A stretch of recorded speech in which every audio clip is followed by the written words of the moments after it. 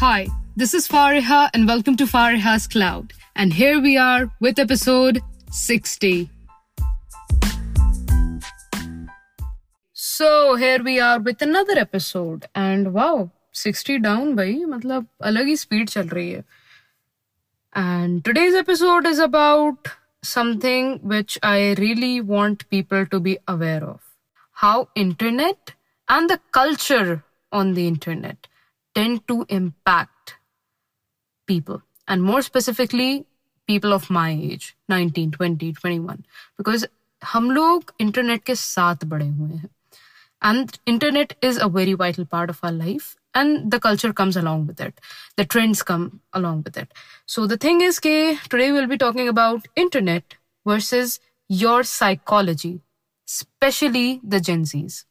Content and culture has its influence and significance on our mind. Abstract feeling is inculcated. अब abstract feeling क्या है फारिया? जैसे मैंने validation की बात करी कि एक छोटे से ट्रेंड को फॉलो करना makes us the part of the trend.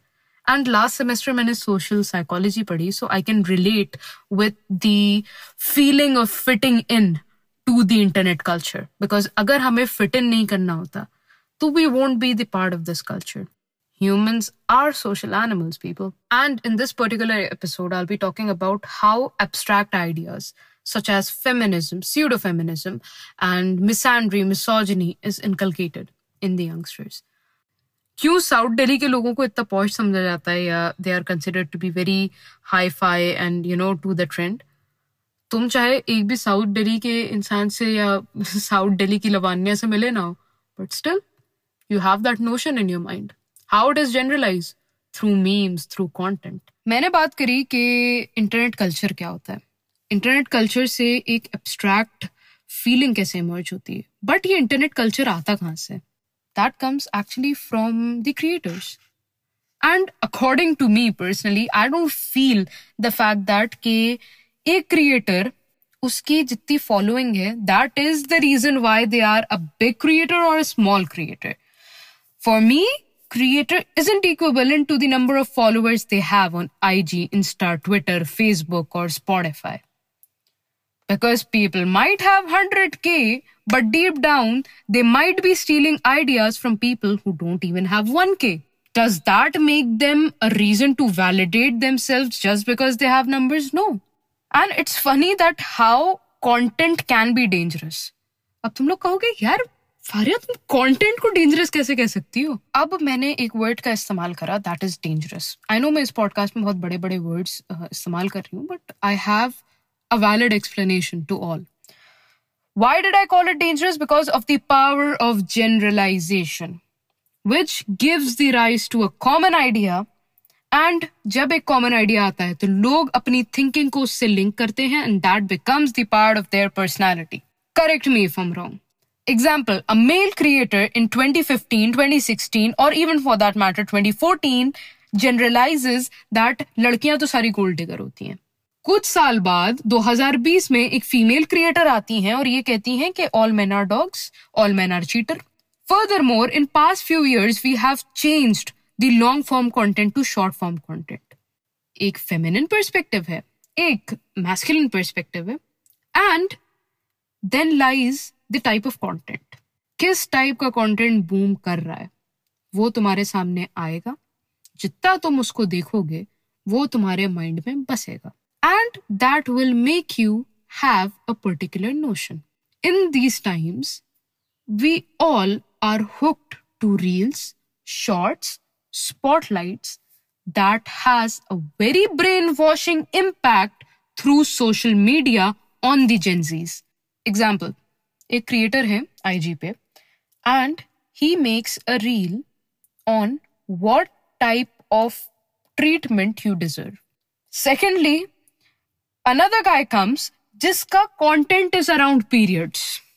अभी तक मैंने दोनों जो नाम लिए हैं तुम लोगों के पास नाम आ गए होंगे दिमाग में कि मैं किसकी बात कर रही हूँ. मैं नाम नहीं लूंगी, बट भैया वो जो बंदा है आई फील औरतों को लड़कियों को इतना पीरियड्स फील नहीं होता होगा जितना उसे होता है.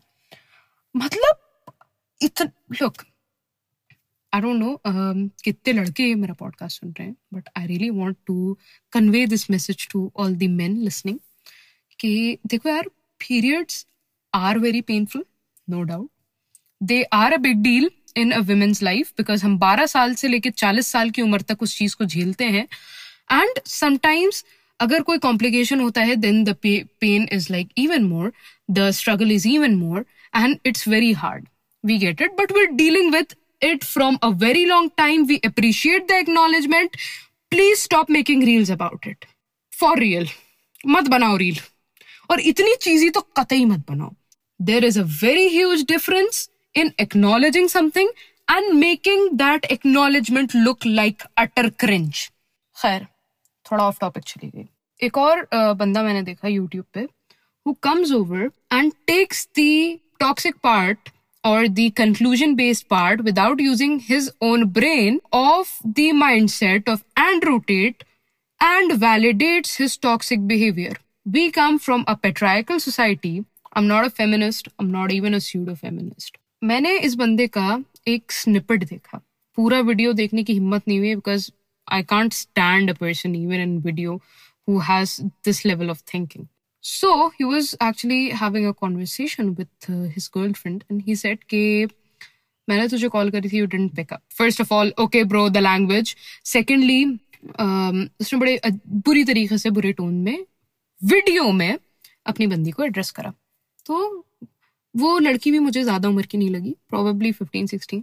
And I don't know लड़कियों को क्या मजा आता है टॉक्सिक लड़कों को डेट करने में, but okay. उस बंदी ने बोला कि I was doing some work. She was like, सही से बोलना, तू बर्तन मांज रही थी. I was like, भाई क्या क्या क्या उस बंदे की थिंकिंग है? और कुछ काम नहीं हो सकता है इंसान को. Honestly, वो लड़की हंस रही थी. मैं कहा ठीक है बहन, तू बर्तन धो रही थी, we get it, but how can you let someone disrespect you like that? Like, if you're actually keeping up with someone's toxic behavior, then you're actually promoting it. उठती थप्पड़ मारती. But खैर भाई, मतलब I'm not putting it on her कि भैया तुमने क्यों नहीं रिएक्ट करा. बट मैं उस बंदे का माइंडसेट बता रही हूँ कि उसके बाद उसने क्या बोला कि अगली बार से जब तुम बर्तन धो रही होगी, you will be having ear leads in your ear जब मैं कॉल करूं. Can you imagine? ये बंदा कोर्स बेचता है हाउ टू ट्रीट वुमेन, और इसका खुद का क्या ट्रीटमेंट है अपनी सिग्निफिकेंट अदर के साथ. You can see this is how content is propagated. कितने 16-17 साल के बच्चे देख रहे होंगे, दिल बी लाइक हमें तो ऐसे ही बनना है, and they will inculcate this mindset. Just take this for an example. एक 17 साल का बच्चा इससे इन्फ्लुएंस होता है, बड़ा होता है, और वो यही टॉक्सिसिटी को प्रोपगेट करता है. उसको यही सही लगता है. इसका कोर्स भी खरीद लेता है समहाउ, आई गेस कितने का है, 2100 का. एंड फर्दर मोर, उसका जब ये एक नेचर बन जाएगा, वो चाहकर भी इसको चेंज नहीं कर पाएगा क्योंकि उसकी नजर में वो गलत नहीं है. And that person ends up marrying a girl. या तो दो सिनेरियो है कि वो बंदी सहले इसके साथ, या वो बंदी ना सहे तो डिवोर्स. और अगर सह लेती है, कीप अप कर लेती है, तो जो भैया अगर आगे फ्यूचर जनरेशन होती है, बच्चे होते हैं, उनपे क्या असर पड़ेगा. I hope you guys understood the impact of content, and it's high time that these influencers come up with some amount of responsibility towards the content they're making. It does impact a lot of people. आपको नहीं पता आपकी बात कौन सी किस तरीके से एक इंसान परसीव करे और इसको इनकलकेट करे. I don't know how many of the people believe in like afterlife or karma. karma पे तो भाई सबका ही भरोसा होगा, मेरा भी है. It's like whatever you put out, it comes back to you. So be very vigilant. मजाक में भी, funny content के नाम पे भी आप क्या put out कर रहे हो. Look, what I feel is कि this podcast isn't targeting men. मैंने 3 example लड़कों के दिए. Let me give another example of a female. Female creator comes up and says, भैया all men are dogs. In the second reel, she says कि men are not dogs because dogs are loyal and men are not loyal. Okay भाई, I feel like कभी कभी वो जो women वाला meme है ना, वो कुछ लड़कियों के लिए एक्चुअली एप्लीकेबल है. मैं खुद लड़कियों की बात कर रही हूँ. क्यों? क्योंकि आजकल के टाइम में just to fit in, and again अभी मैंने कुछ टाइम पहले पॉडकास्ट में एक एग्जाम्पल दिया कि how generalisation makes an ocean. क्योंकि वो चीज बार बार तुम्हारी दिमाग में फीड होती है and that eventually becomes a part of your personality knowingly unknowingly. Let me give you an example. एक 17 साल की लड़की एक रील देख रही है जिसमें this creator comes up and says कि all men are dogs, guys are not loyal, guys will end up cheating on you. अगर आपके significant other में ये sign है, that means they are losing interest in you. POV you got cheated on. कितनी common title है ये reels के. And what she does is कि वो देखती है ये कि ओ माय गॉड सी मेरे पार्टनर के साथ कम्युनिकेशन कम हो गया, hence he is cheating on me. She sees the reel कि व्हाट अ गर्ल डिजर्व्स, कि अगर मुझे फूल नहीं मिल रहा है दैट मीन्स कि that person is not putting in efforts. तो क्या हुआ यहाँ पे, उस लड़की ने एक बेंचमार्क बनाया, एक मेंटल सेट बनाया कि भैया पार्टनर होना चाहिए तो ऐसा होना चाहिए वरना नहीं होना चाहिए. और अगर पार्टनर एग्जिस्ट करता है तो वो कंपेयर करेगी तो सामने वाले पे एक अनड्यू प्रेशर बनेगा. अगर रिलेशनशिप भी नहीं है, उस बंदी का एक मेंटल सेट बन चुका है, because ultimately we all need partners, ultimately we are born in pairs, we are supposed to live in pairs, we all end up with people of different types. तुम्हारा एक सेट बना होता है, तुम्हारी एक सेट ऑफ चेकलिस्ट होती है जो ओवर टाइम बनती है कि तुम्हें एक पार्टनर में ये चाहिए. पार्टनर का एग्जांपल ले लो, बिकॉज वो एक चीज है जो तुम्हारे हाथ में, तुम्हारी फैमिली तुम्हारे हाथ में नहीं है. तुम अपनी फैमिली नहीं चूज कर सकते, तुम भाई बहन नहीं चूज कर सकते. पार्टनर ऐसी चीज है कि भैया अगर तुमने सही चूज कर लिया, तुम्हारी जिंदगी बदल जाएगी, तुम खुद बदल जाओगे अच्छे सेंस में. और अगर गलत चूज कर लिया तो भैया तुम्हारी जिंदगी खराब हो जाएगी. Keeping that aspect apart, this is how deeply content influence. Look, not everything you see on internet is true. The takeaway advice from this podcast is not everything you see on internet is true. And mostly for large number of creators, this is a strategy to pull following, but जो content consume कर रहा है उस पे क्या impact पड़ रहा है, they are least or absolutely have no concern about. Be very vigilant किस type का content consume कर रहे हो.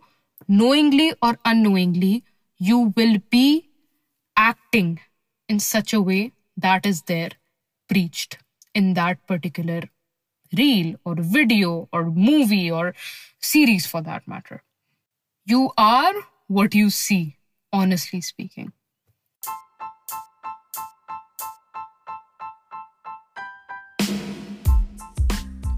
And probably this is the way I'm going to end today's podcast. That brings us to the end of today's episode. I hope you guys enjoyed it. We're streaming on Apple Podcast, Spotify, Google Podcast, and multiple other streaming platforms. All my socials are linked in the description of this podcast and this episode. This is Fariha signing off. Bye.